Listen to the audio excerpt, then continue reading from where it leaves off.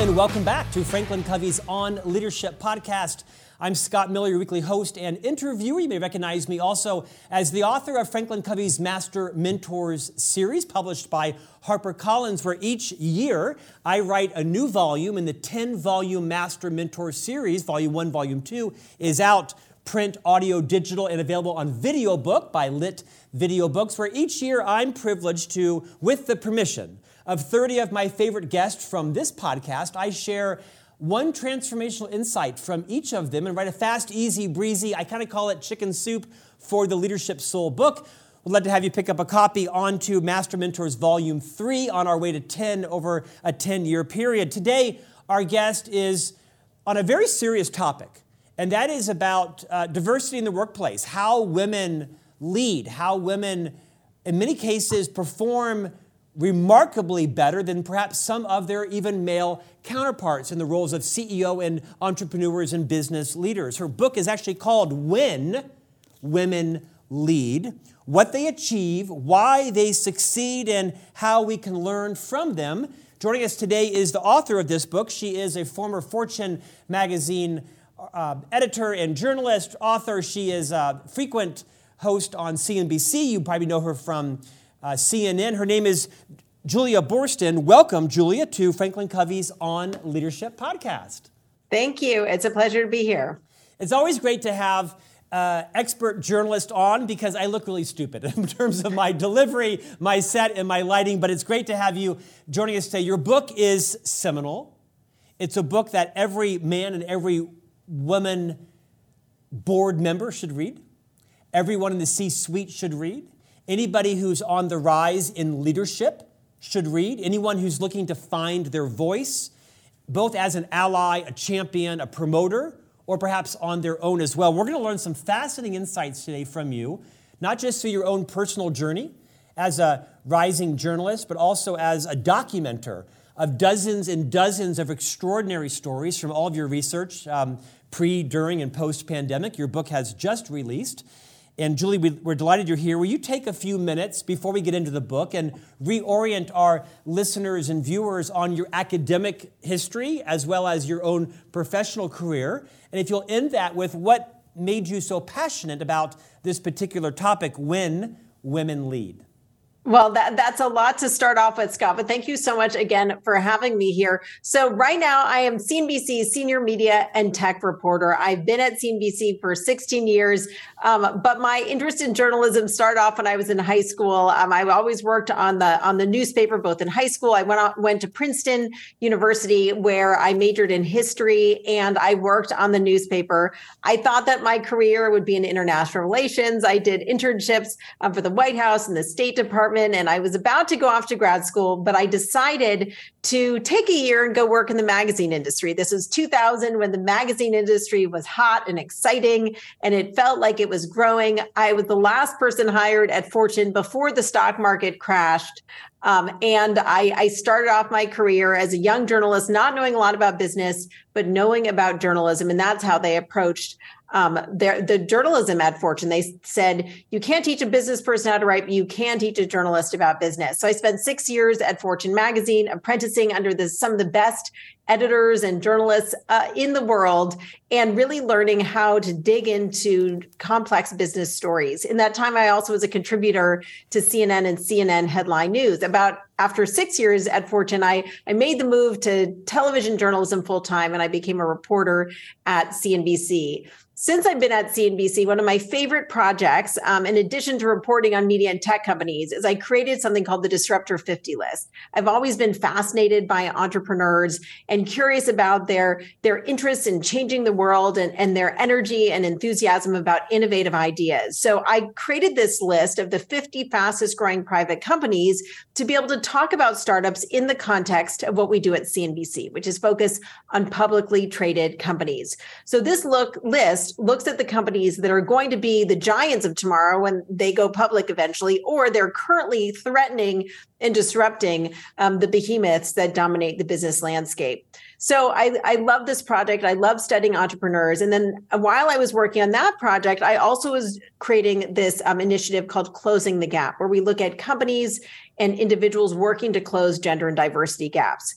through those two projects, the Disruptor 50 list and Closing the Gap, I came to the idea of this book, which is studying exceptional female leaders. And here's why. On one hand, I was interviewing these phenomenal women who are creating these game-changing companies. And I was noticing that there was starting to be more of the women in the room. I mean, obviously, men dominate the business landscape. Currently, female CEOs represent about 8.5% of the Fortune 500 CEOs. But I was noticing that there were starting to be more and more women in the room. I was also seeing that the way they were approaching problem solving and sort of corporate planning seemed very different to me than their male counterparts. And when I was working on Closing the Gap coverage, I was seeing the data that female founders have drawn just about 3% of all venture capital dollars in the past decade. That 3% actually dipped to 2% last year in 2021. So I thought not only are these women exceptional, meaning that they're exceptions to the rule, but they really do seem exceptional, and they have had to be exceptional to defy those crazy odds to draw financing and grow these game-changing companies. So the book started off as a project really wanting to share their stories, their exceptional stories, and inspire readers. But the more I dug into their stories, the more I realized there were these key commonalities and also a lot of data and research about how the way these women were leading are, in fact, incredibly valuable leadership skills for everyone. Remarkable journey. When you first came on camera, I thought you looked familiar, and I thought it was from CNBC, but I think you and I actually went to Princeton at the same time. Really? No, I've never been to Princeton. They would tase me at the gates. I would never even get into Princeton. No, honestly, I say that because your journey is remarkable. I myself spent over a decade as a C-suite officer in a public global company, Franklin Covey, and I found your book to be really inviting. I didn't find it to be abrasive or anything other than really inspiring. How can people like me also, as a Caucasian man in my 50s, create an environment that is welcoming to women in leadership, but also to be a better listener, to show more empathy, to actually model some of the behaviors that you talk about around what happens when, in fact, women lead.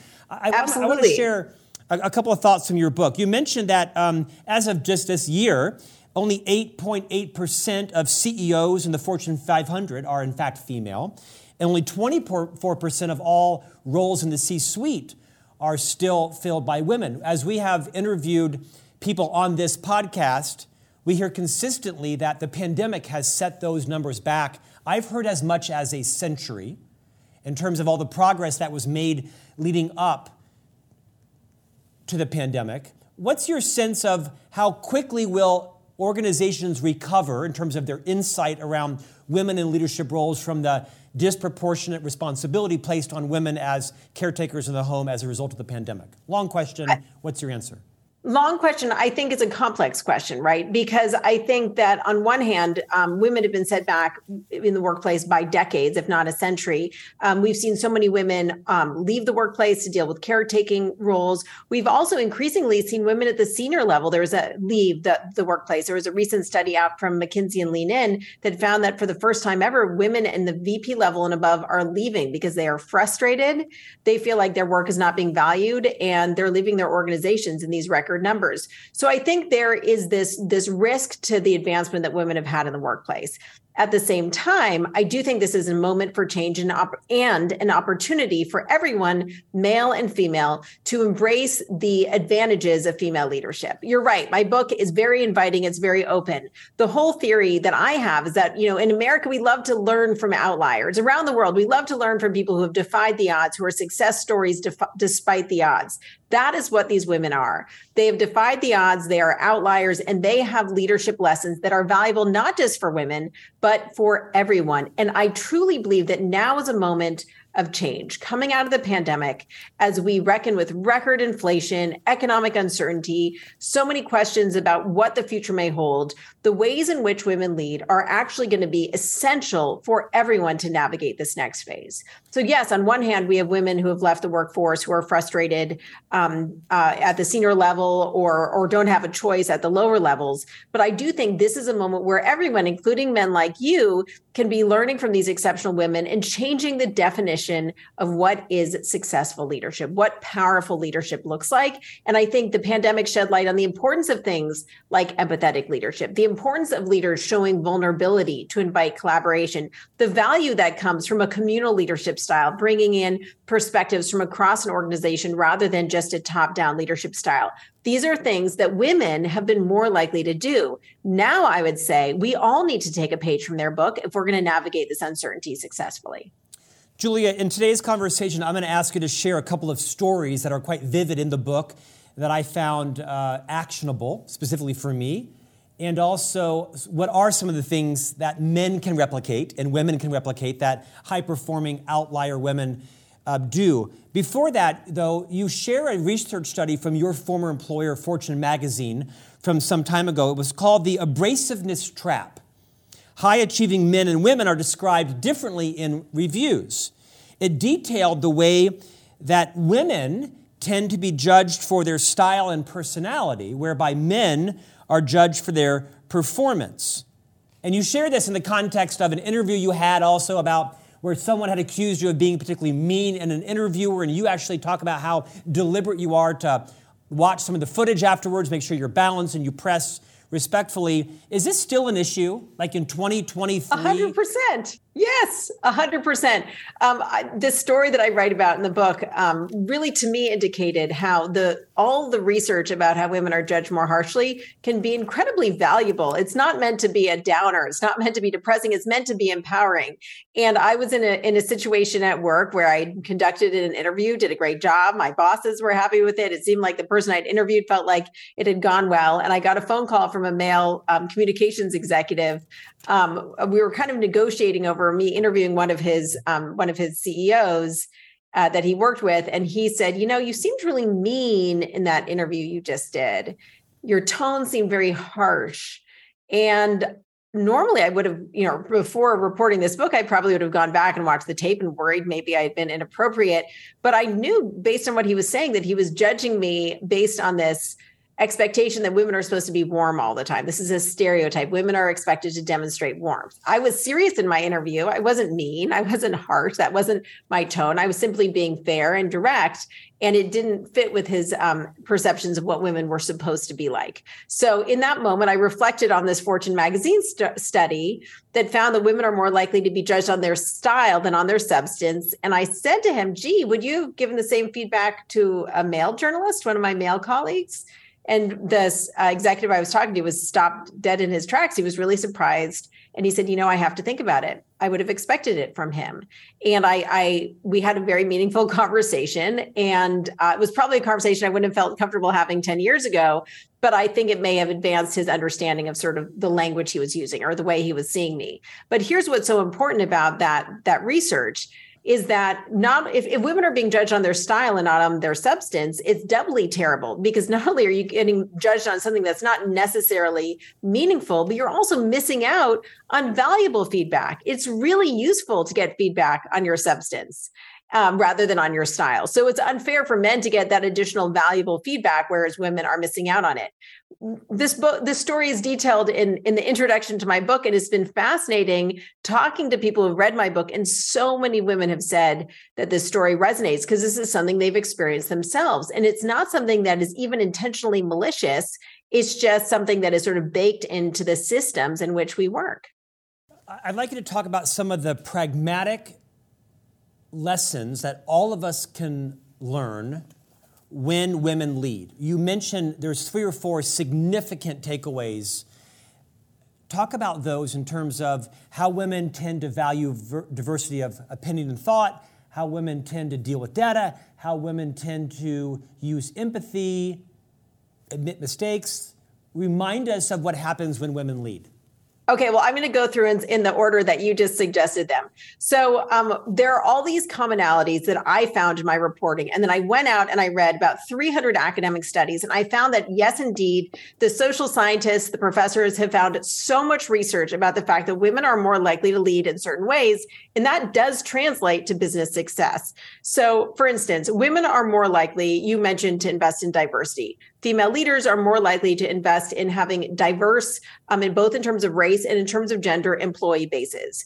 Women are also more likely to spend time on mentorship and to prioritize mentorship for their organizations. But then in a sort of practical, strategic way, women are more likely to lead in a communal way, which means that they value the perspectives and intentionally pull on the perspectives from around the organization rather than leading in a top-down manner and making decisions in the corner office and delegating people to follow. I believe now more than ever, with all the uncertainty of the pandemic and the fact that situations can change so quickly, having that approach where you're constantly trying to reach out to people in the field, to talk to people where the problems are, that's going to be more effective. You talk about reliance on data. Women are more likely to make decisions based on data rather than ego. There are some interesting studies about that. Women are less likely to be overconfident. Overconfidence can be risky, especially in times of crisis. And I think it's just worth noting that there's a lot of research saying that women who are leaders underestimate their abilities compared to how their employees see them. And that kind of humility can often be valuable when they're making decisions and they want to say, I don't know everything. I'm going to admit what I don't know. That kind of vulnerability and humility invites collaboration. So one of the CEOs I interviewed talked about how she was able to be a great talent magnet because she could admit that she wasn't an expert in these different fields. And nobody wants to work for a jerk, is how she put it. And nobody wants to work for know-it-all. And so by admitting what she didn't know, she invited collaboration. So a lot of these things actually really add up to women having a higher adaptability quotient. Some studies have found that female leaders rank higher on adaptability. AQ or adaptability quotient is something that is really starting to be valued and prioritized in the C-suite now. And I think it's a key thing to watch, especially in this period of uncertainty. And that's because adaptability means your ability to be constantly looking at data to see around corners and to be willing to pivot and make a change, not to get stuck on the plans that you made and to feel a sort of emotional attachment to plans you made, even though the circumstances have changed, but to be so frequently evaluating the data that you could figure out when to make a shift in your strategy. And that's something that women tend to rank much, much higher on. Julia, I think my big takeaway from all that you just said there is really the leadership competencies of vulnerability and humility that flow from self-esteem, they flow from self-confidence, but they aren't like gender specific. Men can be vulnerable if they choose to. Men can be humble if they choose Absolutely. to. I'm guessing some people have maybe thought your book was anti-male. I don't get that feeling at all. I receive it as an invitation to learn from other people. What do you say to those that perhaps have critiqued your writing, your angle? Has that happened? No, you know what? My book is very inclusive. Interestingly, I covered a lot of the Me Too and Time's Up movement just as a business journalist. That was 5 years ago. And I very much see my book is taking the conversation about diversity to the next level. I don't talk about Me Too or Time's Up very much at all. My interest is really advancing the conversation. Me Too and Time's Up was 5 years ago. It was about talking about men who are doing things wrong. Now I think the opportunity is to talk about women who are doing things right. We always want to celebrate exceptional leadership. You look at a book like Jim Collins' Good to Great, which is an amazing book diving in to what leadership looks like, what distinguishes a great company from a good company. But not a lot of those companies were run by women. And those CEOs did not have to defy the kinds of odds that the CEOs in my book do. So what I was really interested in trying to do is kind of to create a new type of good to great, but to look at these female leaders who have defied incredibly high odds against them and are creating game-changing companies, many of which are either purpose-driven, have some additional purpose in addition to profits, or they are looking at a category and an industry that has been overlooked forever because it is women who are the consumers. So I think it's very inclusive. And my hope with this book is to, illustrate these phenomenal stories and inspire everyone of any gender to lead more in a way that's true to themselves. And for many people, men and women, that might be leading more like some of these women. I think, 2 decades ago, when I started in the business journalism space, there was a very narrow definition of what a leader looked like and how a successful leader led. Tended to be top down, a guy in a corner office on Wall Street. Then emerged the archetype of a guy in a hoodie in Silicon Valley with a move fast and break things motto.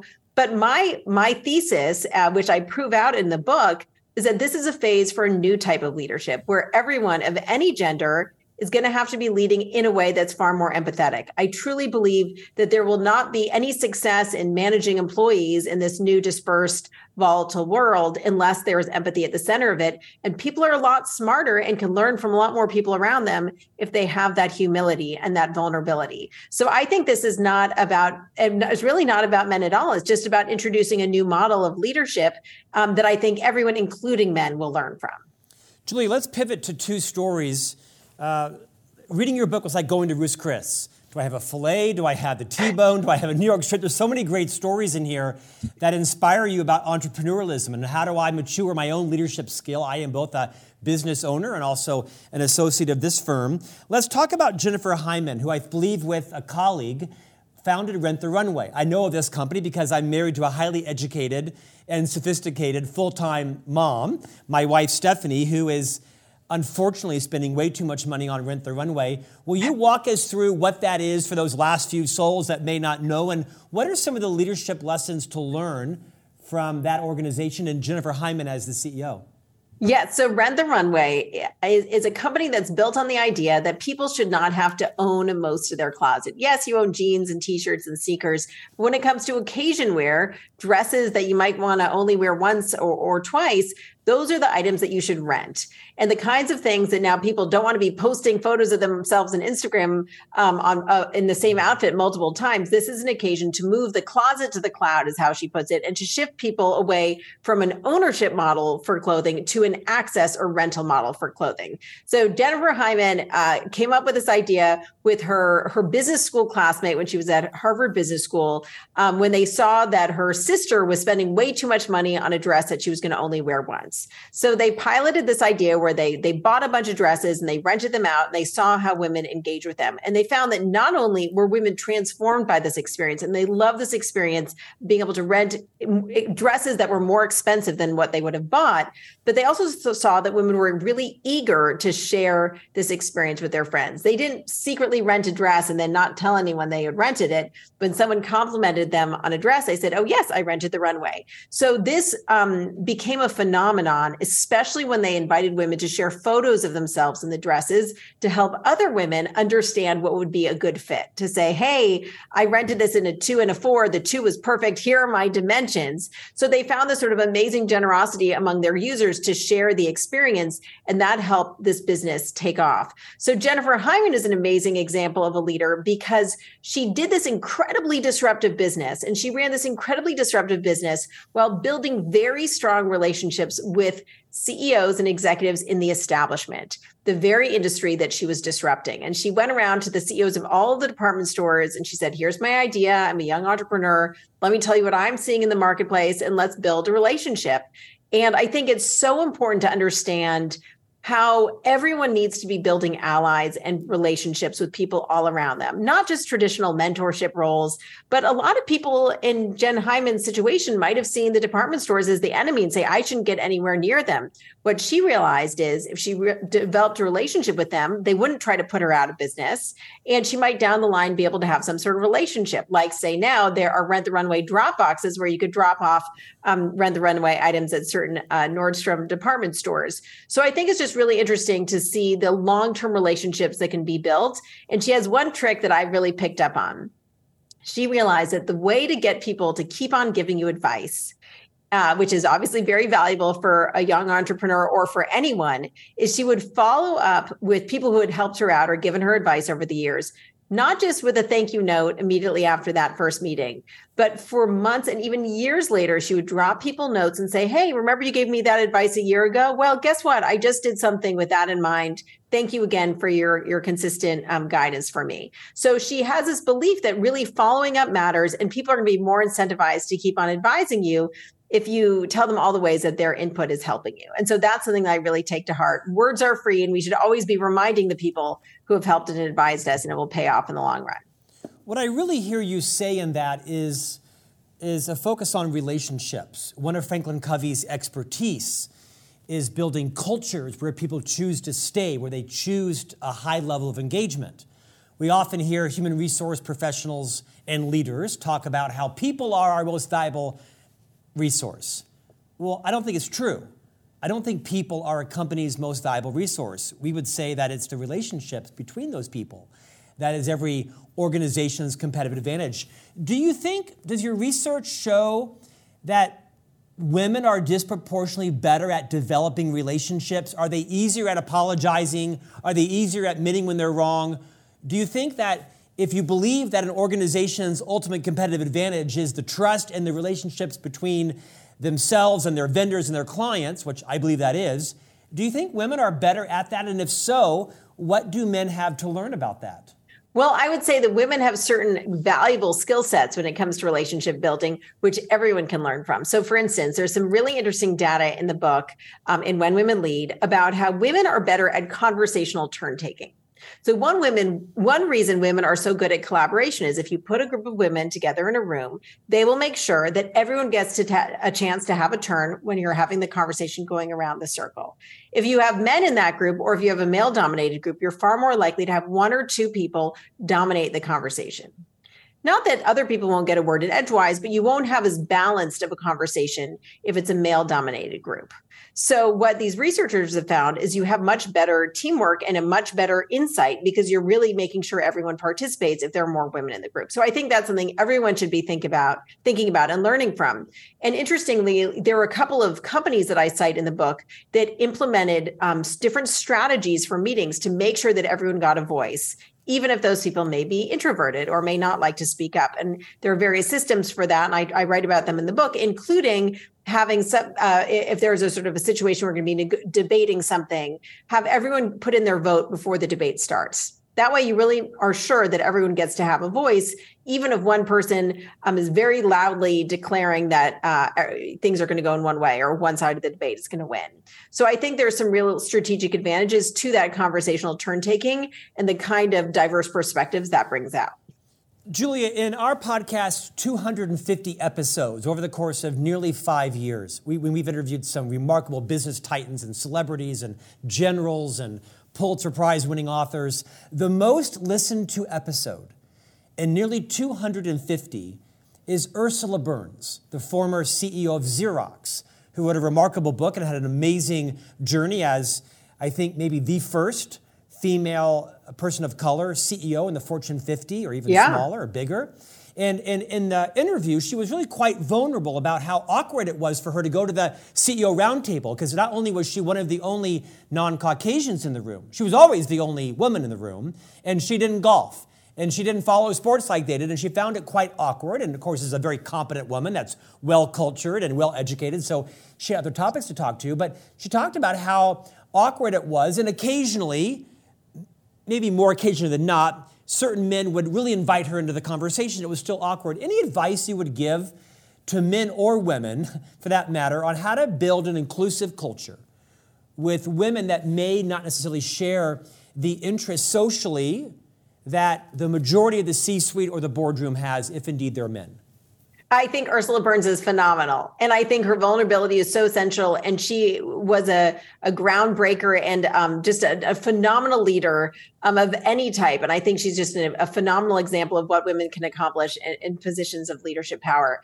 I don't golf either. I don't play. I'm terrible at tennis. All of these things that my male colleagues and counterparts have gone off and done together is something that I don't participate in. So I think when companies or boardrooms or executive teams are building corporate cultures and are planning retreats, they need to do so in a way that's inclusive of everyone. And I know there are a lot of companies now that have instituted policies about not doing late night drinks, or saying that if executives have breakfast, they can have breakfast with people across their team, but trying to sort of shift the attention and the energy away from things like golf trips that women may be less likely to participate in and more towards breakfasts and lunches. So I think that an awareness of the fact that those types of activities can be exclusionary, even if it's just subtle, is really important. And understanding that companies are going to benefit if they have more Ursula Burnses in the room. And if they're creating environments where Ursula Burns is not feeling uncomfortable and she can share her voice, rather than saying, you're not invited on the golf trip, sorry. And I think it's just something that companies increasingly need to be sensitive to. I think you're right. It seems like maybe a logical, easy challenge, but it's not. And it just takes a little effort to think about, am I creating activities, creating an environment that's inclusive? and not exclusive to those who look in. Why does all the business have to happen on the golf course? As someone who doesn't play golf, that's my question. Well, I don't play golf either, so I'm okay. And I did just fine. So let's end with Gwyneth Paltrow. She has found an amazing career through every aspect unrelatable in terms of who her parents were and who her godfather is, Steven Spielberg, and her own education. And the woman is an amazing entrepreneur, but her entire life has not been a steep trajectory of success. She's had quite a bit of vitriol come her way. In fact, you use her as an example of some pretty harsh criticism of some things she has done. Will you talk about what the insights are to learn from Gwyneth Paltrow and her founding of the company Goop? And I didn't realize that Goop, well, you explain why Goop was the name of her company. Yeah, so Gwyneth Paltrow started off Goop as a newsletter. She started in her kitchen. At the time, email newsletters were a very trendy and popular thing. You may remember the newsletter Daily Candy. And Goop is her initials, GP, with a double O in between. And it's because some branding expert told her that all the successful companies, Yahoo and Google, had a double O in them. So she created Goop, and she built this company from an email newsletter company to what you call contextual commerce. There's content, there are products that you can buy, and then Goop started creating its own products. They have their own skincare line, their own clothing. They have all of these products that are produced by Goop for their customers based on what they know that people are interested in, the articles they're reading, et cetera. So while Gwyneth Paltrow was building this company that in many ways is the business manifestation of her as a person, she was not the CEO. She was doing all sorts of creative things for it and playing different roles in the company. But they had these so-called professional CEOs, one of whom had come from Martha Stewart Living Omnimedia, Martha Stewart's company. And these were people who had other experience at similar types of companies. When those two CEOs left after about 7 years, she was meeting with various CEO candidates at the meetings the board had set up for her. And one of them was commenting to her when she was asking this person questions like, wow, you really know what you're doing. Wow, I'm so surprised you know what you're doing. And she thought to herself, on one hand, she's like, a little bit flattered. This is a big deal person she was interviewing for the CEO role. And she was glad that this person thought that she was doing a good job, but she also realized that he was condescending to her. Of course, she was doing a good job. She had invested years of her life in this business. That was a physical manifestation of her in a corporate form. And she thought, of course, I know my business and I should ask for the CEO role. So at that point, she went to the board and she said, I believe I've earned the right to ask for the role of CEO of my own company. And the board gave it to her. But there was another turning point in her business, which was, and so that was sort of her path to leadership success. But for her, it took her a while to get there. And I think people don't realize that it was a hard path for Gwyneth Paltrow to get there. But there was a moment when the company took off and she also found her voice as a leader. Early in the company's career, Gwyneth Paltrow seemed very much elite and elusive and out of reach for the public. But she posted a story in an interview about having suffered from postpartum depression. She talked about how terrible it was, and then she sort of opened the conversation with other people and sort of started this conversation, but admitting her own struggles and challenges. That was a transition moment for the company where people said, gee, this woman is a gorgeous superstar, Oscar-winning actress, but she's human just like us. And maybe she's more relatable than we thought. And so that was a moment of vulnerability for her that enabled her to be more accessible to her fans and really started a broader fan base coming in. But she did a similar thing as a leader where when she was in all of these meetings at the beginning, she didn't admit that she didn't know if people were using acronyms that she wasn't familiar with. She talks about how she used to Google things under the table in meetings. But then she realized as she was getting ready, to take on more of a leadership role at the company that she had to admit when she didn't know things or didn't understand. And so she started asking questions about acronyms or about how to figure out growth trajectories or whatever the sort of technical work was around the financials. And the response in the room was incredibly positive. She was showing her vulnerability about what she didn't know. She didn't go to business school after all. And then all of a sudden, everyone in the room sighed a big sigh of relief. And then other people started asking questions. And it ended up driving so much more of a better understanding of the business because other people who were maybe afraid to pipe up and admit they didn't understand something they felt the floodgates open and that they could ask questions as well. And so Gwyneth Paltrow's own vulnerability about the content invited accessibility and a broader customer base. Her vulnerability about what she didn't understand about the business invited everyone to ask questions and made the business and her own leadership much stronger. So I think it's fascinating to think that someone as impressive as Gwyneth Paltrow could ever have been intimidated and afraid to ask those questions. But it's a good reminder that everyone suffers from imposter syndrome at some point. Julia, it's a superb story. It reminds me of one of my mentors, the lead independent director of Franklin Covey, is Ann Chow. She is the former CEO of AT&T Business, a $40 billion division. She's the first, only ever non-white female CEO in AT&T's 140-year history, recently retired, and now a thought leader writing books and speaking. And this is a woman of remarkable accomplishment. Went to Cornell. She now teaches at Northwestern and is a Wall Street Journal or is a best-selling author. And when I've met Ann as the iconic lead independent director of our company, it's very common for Ann to say, now, I don't know about that. Teach me about that. And not just to a group of peers, but also someone like me who is a subordinate in terms of, not on the board of directors. And it's really, I think it's an invitation for Ann. Ann gives to people to say vulnerability is a leadership competency. And I think Ann is an excellent manifestation of what you're talking about. Is she builds inclusivity, she builds loyalty, she builds a culture where it's okay to admit, I know other things, but I don't know about that. Teach me about that. It's the thing that Ann says of many wise things that it's most memorable is, I don't know about that. Teach me about that. And she says it with equal parts humility and excitement to build her information base. She just has this insatiable curiosity. Your book, I think what I think so interesting about that is, on one hand, she's empowering you. She's making the people around her feel involved and feel collaborative, and at the same time, she's getting smarter. Yeah. And you can't get smarter unless you admit what you don't know. So it has this double value, and I think both pieces of that are essential. She can be smarter and wiser and have a better approach to leadership because of what she's learning from you. And you can feel more engaged and loyal because she's inviting you to participate with her. Well said. She'd be a great interview on CNBC. I know nothing about movies. I've said before, I have no credibility on movies. Hence, my favorite movie is Austin Powers. But look behind me. I know a few things about books. Your book is extraordinary. Your book is the kind of book that organizations should buy for book clubs. Buy these books, have conversations, set up debriefs on them, and if you want your leadership style, the leadership style of your leaders to sophisticate, be more inclusive, be more communicative, show more humility and vulnerability, this is the best book I've read in terms of leveraging what women do right that all of us can replicate. It's called When Women Lead, What They Achieve, Why They Succeed, and How We Can Learn from Them. Julia Boorstin, thank you for joining us on our podcast today. Scott, thank you so much. It's really a treasure to get to talk to you about this. Thanks so much. And we'll see you back here next week for a new conversation on leadership.